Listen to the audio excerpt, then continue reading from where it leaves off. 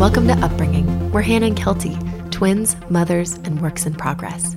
Upbringing is a movement that empowers us all to engage bravely with the hardest aspects of parenting to create positive change in ourselves, our families, and the world. Join us to build intention, elevate skills, and align our parenting practices with our greatest ideals. When we practice trust over fear, connection over control, and progress over perfection, we're not just raising our kids, we're raising ourselves. Let's show up and grow up. Today's episode is supported by the Raja Press, an online boutique that celebrates life's adventures through fine jewelry. Designer and curator Katie Shadwick has impeccable taste and collects a beautiful array of hand-picked and reimagined vintage, as well as newly designed fine jewelry from San Francisco and beyond. We definitely love how geometric and timeless her pieces are. And we have several earrings and rings from the Raja Press. Yeah. I also love that they donate to Planned Parenthood. That's pretty cool. Yeah. Visit therajapress.com and enter code UPBRINGING for 15% off your order. Now onto our empowerment.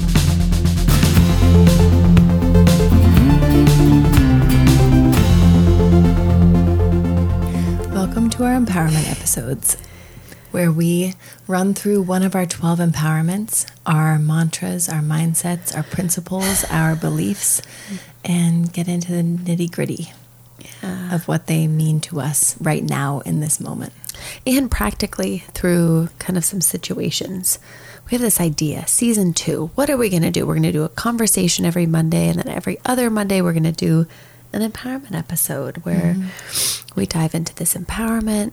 We maybe start with a mini feature of sorts where we... Oh, I'm sad to miss the feature episodes. I know. This season. They were a little long.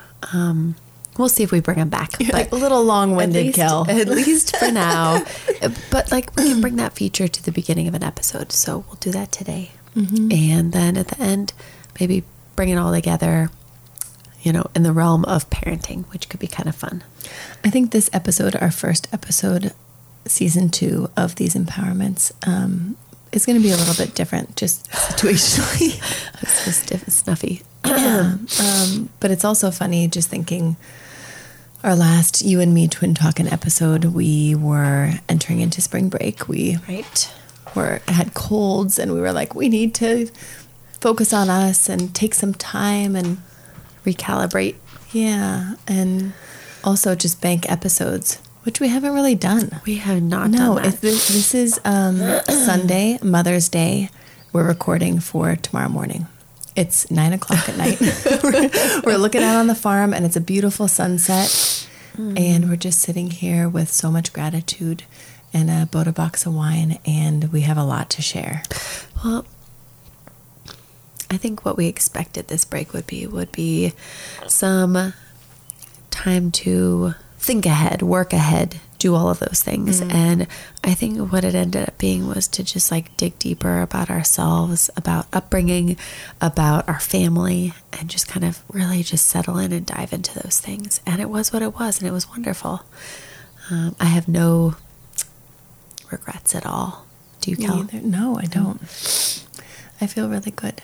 But I want you to share the feature. I feel like I kind of spearheaded most of the feature episodes for season 1, and I want to hear the feature that you have for the beginning of our episode. This idea of the hard stuff being the good stuff. One of my favorite poet, mystics, sages is Rumi. And one of my favorite works of his is called The Guest House.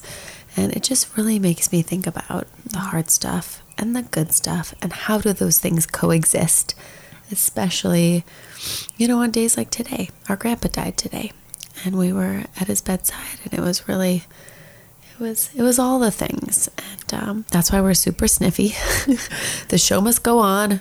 Who knows what this episode is even going to be? I don't even know what we're capable of at this point. Do you remember when you heard The Guest House for the first time? I don't know. I feel like Dad kind of sent us those things and told us about Rumi in middle school and high school, but I think it was in that book that we read sometimes before dinner.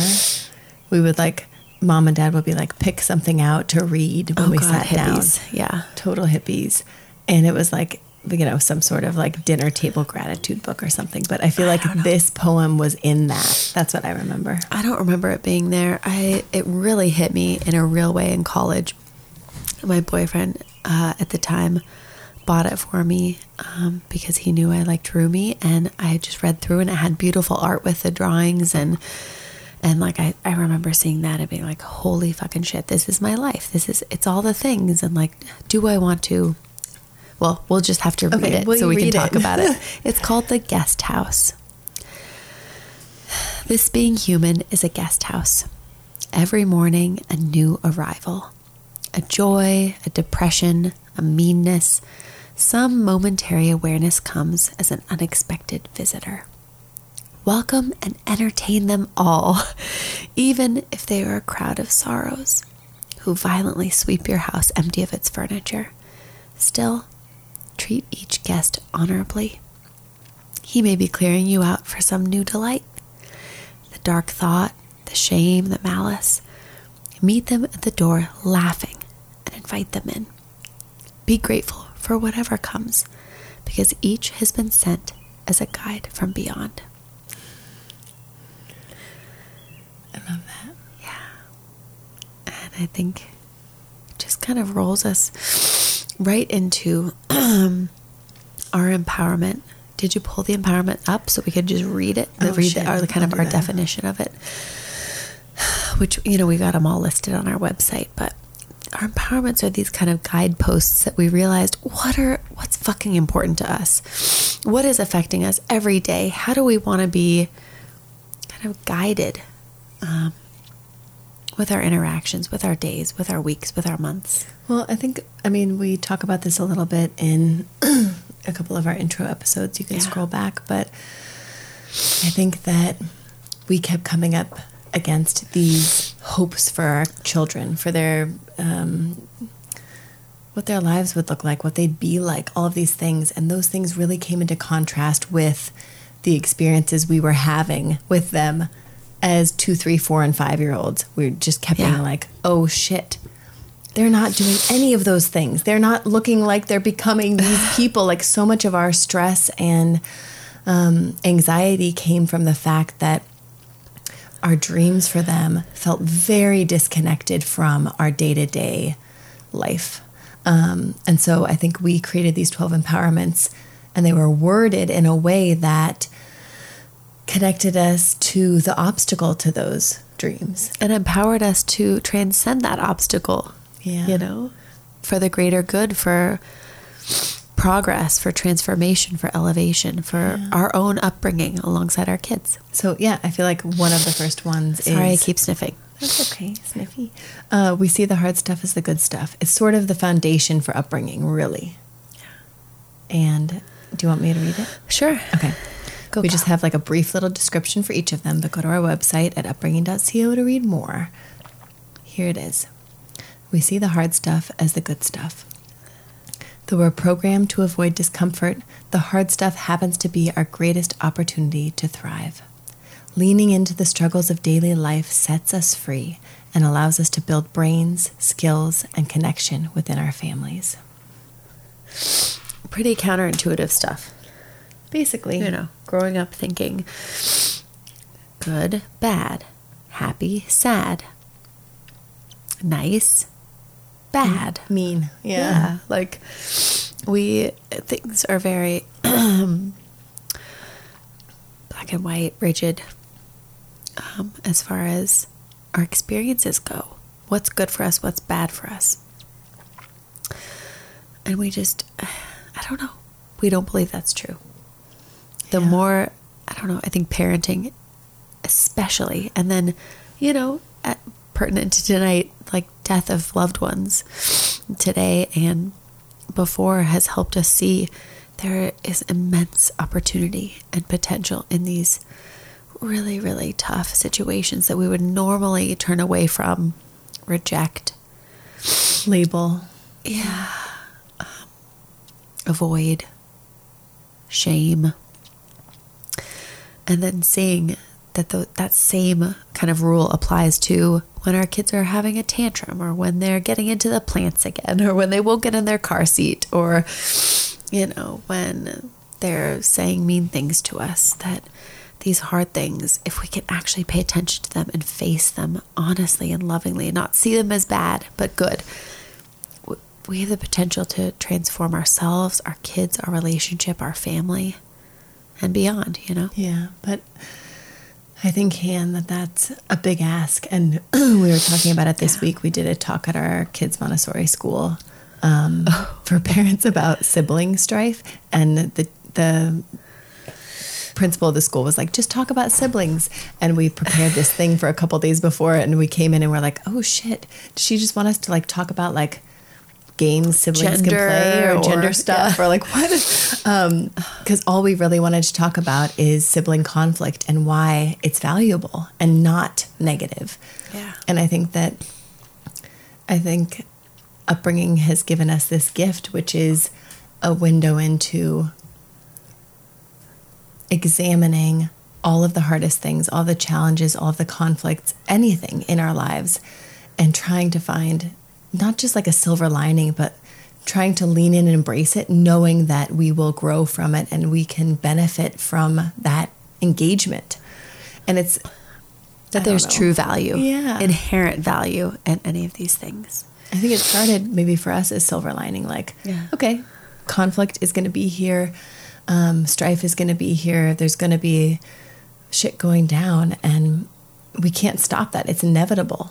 And same goes with sibling conflicts, with anything. But so if we can acknowledge it as inevitable, can we then say, okay, let's work with it. Okay, let's not do those things like you said, turn away, disregard, hide from it, like all those things. Yeah, totally. Is this the most boring episode ever? I don't know. We're not raised that way, so it's a little tricky. Mm-hmm. And you and I are feeling a little maudlin right now, a little bit. We're like, happy Mother's Day. I feel like my brain is like cracked open right now, and my heart is broken right now, and all the things. But it's really weird how, like, when I go through those like really intense, fucking terrible moments, like what? Like a loved one dying, or like something terrible happening, that I'm also feel more alive and connected to the love than I would normally do ever. It's all the things. The hard stuff and the good stuff are forever connected. When it's that good, there's the fear that it could be that bad, that you could lose it. When it's that bad, there's the gratitude of all the beauty and just wonderfulness that you've had, you know? And like, I just feel like hearing Grandma today, like, I think that was the hardest part of today, was hearing Grandma talking to Grandpa. Yeah. Before he died. Yeah.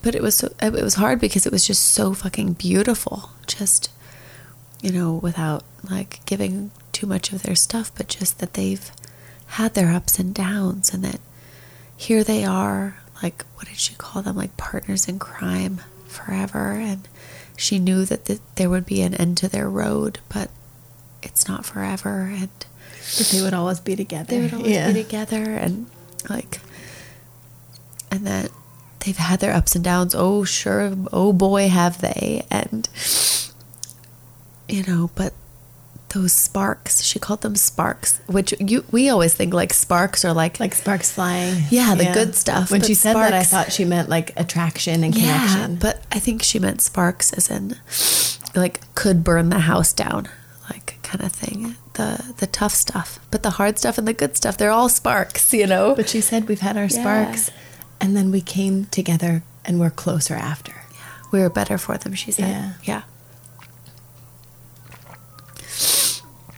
That was just pretty amazing. Yeah, cheers to the sparks. Cheers to the sparks. Yeah. And like all of our lives, just with our kids, with our parents, with our grandparents, with our friends, with our coworkers, that any kind of spark, good or bad, is authentic, it's real, it's progress, it's moving us all forward toward whatever we need to be moving toward. It's meant to be. Sparks are meant to be, you guys. I love that. This is such a like big meta episode. I know we're not really getting into the nitty gritty today, but I don't know if we can have any like specific kid examples. I could have a specific example from this morning. Okay. I went to bed thinking that I might get a text or a call that Grandpa would die, and I didn't get it. And I woke up in the morning because I heard the door open, and my husband and 2 kids walked in with pieces of paper in their hands, and I realized, oh my God, they're bringing me Mother's Day cards, and this is so great. And the second they walked through the threshold, my daughter, who's 5, like crumpled to the ground and just had a total fit meltdown that the entrance wasn't right. And I was just like, oh my God, the entrance to Mother's Day gifting wasn't right, and she's ruining Mother's Day because of this. And that was my first thought.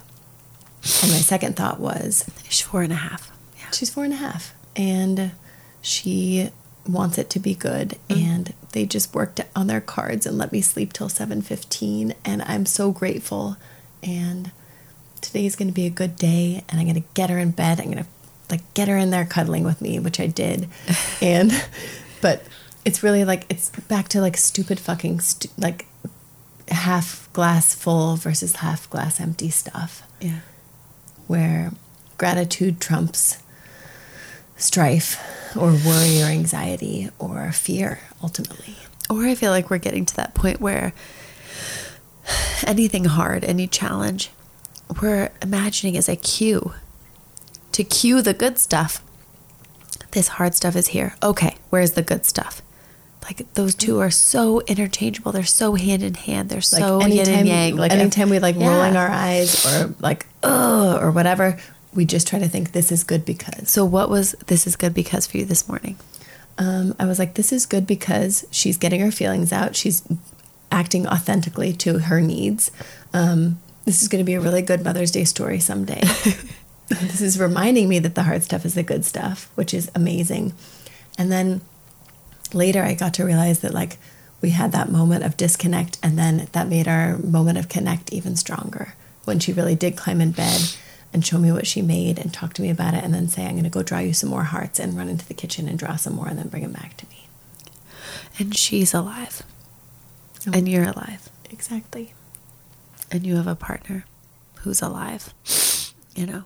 But that's the thing. I feel like we're all alive right now. I know, but pretty fucking amazing. You told me this earlier. You were like, as I was sitting there with Grandpa and Grandma and Mom and Dad and us in the room, I was just like, no more people can enter into my world. Yeah. Like, no one else. I'm done. I've reached my limit of people that I care for. It's just, it's hurting too much right now. Yeah. Never. Why would we love more people that we can lose? Because this is so terrible. Yeah. Literally. Like point of crisis. I was feeling the same thing, Kel. Yeah. For sure. Where do we go from here? I don't know. I'm grateful that we have this moment after today to riff. I don't know if anyone's listening or cares. I know that many of the people listening are friends and people we care about, have lost people and have gone through traumas and can connect to this in some way. But on Mother's Day in itself, it's like, it's such a, you know, heavy holiday. Like some people, like they love it and they drink mimosas and they get a massage or go wine tasting or whatever.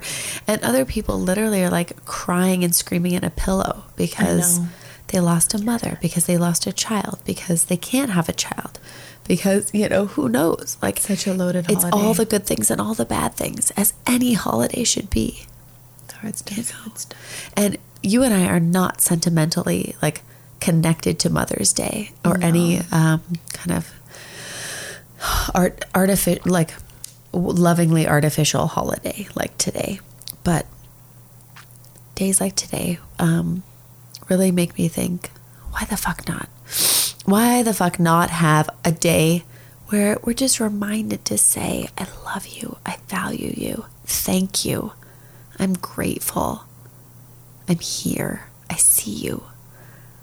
You know, and can we be doing that despite the day, not just because of it, for our fathers and our grandfathers and our grandmothers and our friends And our partners. And our partners and our children. And try to cultivate in a small semblance of what a full holiday is for everybody every day. You know, and that's the feeling I get. I remember this in Barcelona when we lost our aunt, that feeling of just cut through the bullshit. The bullshit, where it was such pure, raw pain and gratitude and awareness, where it just became pure. Whatever it was everything. And I was like, oh my God, like, how do we hold on to this? I never want to lose sight of it, because it's such a guiding light, where I'm not, you know, annoyed at what Alex is doing, and I'm not rolling my eyes at having to put shoes on my kids again when they know how to do it themselves, or like being like, oh, I want a nicer car than I have right now, or your oh my God, pretty shitty. It is. It's like, it doesn't get much worse than my car right now, but the still. handle broke off the other day. But you know, or just being like, you know, having these hopes for upbringing, being like, we've got these ideas and these plans, and we on Mondays, and what the fuck, who cares? Let's just be grateful about it. And that the gratitude rather isn't gonna like hold us back from achieving. It actually can propel us forward. And that's very counterintuitive to me, to think that letting go can move me forward. Yeah. And like, what is a loss? Letting go of someone that we love so much, like our grandpa. How can that move us forward? Believing that it will, and that it can, and that it does. Like, it's a big leap of faith. I'm so stuffy. I have to blow my nose. I've just been crying too much. I'm really glad this isn't a video series right now. That's all I can say. Bless you, podcast. Oh, no. I think the video series might come back, though. Yeah, we're planning something, but shorter, thin sliced. It should be fun. Snappier. Yeah, but we're moving and grooving. But family first, as I hope all of you guys are honoring too, at the best of your abilities. And we're just thinking about you all and feeling the love of just the collective experience of love and heartbreak, and how those things are so intertwined, and how it's always all the things. So we're definitely feeling that pretty strongly tonight. Yeah. But as always, we would love to hear your thoughts on our little twin talk empowerment thing tonight. Whatever that's going to become, we'll see. So get in touch. DM, phone, email, or through our website, upbringing.co. And lastly, you're doing an amazing job. We're so proud of you. Yes. And we're right here with you, taking steps to better understand ourselves, our kids, and one another. So thank you for being here. We are all growing up together. Till next time.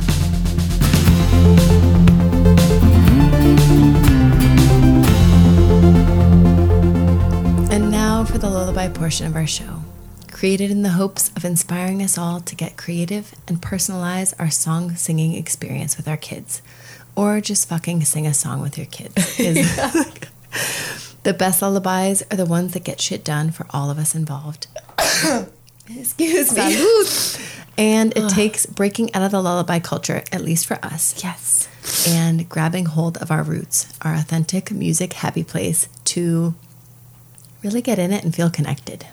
Yeah. I feel like this is especially important for those of us who have some reticence, some shame, some baggage around singing out loud in front of other people, even our babies. And not just any lullaby, but especially the songs that our souls are wanting us to sing. That sounds super cheesy, but it's fucking true.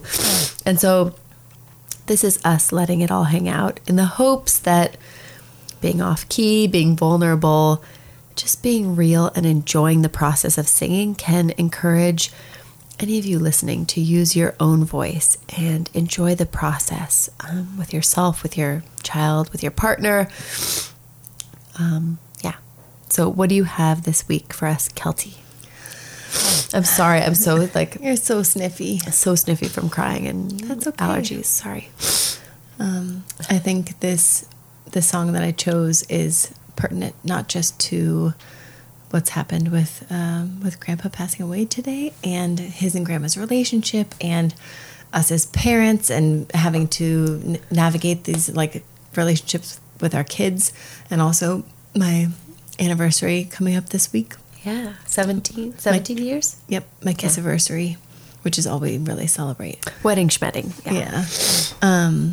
But this song we learned in a Portuguese class together. Was it freshman or sophomore year? Probably sophomore year. Yeah. Yeah. No, it was freshman year. Yeah. So Justin and I took this Portuguese class together, which we called Pork and Cheese. And our anniversary is coming up, and it's just making me think about it, like I talked about in the episode. And I like to sing this song to my kids. They love it because they don't know what I'm saying, and it's calming and lovely. And you're happy when you sing it. I am so happy, legitimately happy. And it's like many of our lullabies, a lot faster in reality, and then we kind of slow it down for the song. It's also really perfect for this episode of the hard stuff being the good stuff, and of our house being a guest house, this life we live in with all the things, welcoming them. Yeah. It's parenthood, it's partnerhood, it's just humanity in general. Yeah. So Chico Cesar, a primera vista, at first sight. And I like the call and response vibe of it too, which is life. Like call and response with anyone in your life. You were calling, you're responding, they're calling, and you're responding, and it's that beautiful exchange. And the opportunity. Yeah. What are we going to say? How are we going to respond? Yeah. So a little bit of the English. I'm going to read through a few of the examples from the song, just for those of you who don't speak Portuguese or can understand Kelty's Portuguese, which you haven't spoken in quite a while. Probably pretty bad by this point. Yeah. So a few little clips from it. When I had nothing I wanted, when everything was gone, I waited. When I was cold, I shivered. When I had courage, I called. When the letter arrived, I opened it. When I listened to Prince, I danced. I think a lot of this is like just past tense, pretérito, work. O pretérito. Yeah. When your eyes shone, I understood. When I grew wings, I flew. When you called me, I came. When I realized I was here. When I found you, I lost myself. And when I saw you, I fell in love. So those are some of the things from the song. But are you sighing because you're tired or because you actually want to hear it? Both. Okay. Thanks. I'm going to put you to bed in like 5 minutes. Okay. Okay. I'm going to sing. Please do. Okay. Quando não tinha nada, eu quis. Quando tudo era ausente, esperei. Quando tive frio, tremi. Quando tive coragem, liguei. Quando chegou carta, abri. Quando ouvi Prince, dancei. Quando o olho brilhou, entendi. Quando criei asas, voei. Quando me chamou, eu vi. Quando dei por mim, tava aqui. Quando eu achei, me pedi. Quando vi você, me apaixonei. Amara Zaya, sonhei. Zaya, Zaya, aí em Canumã. Oh.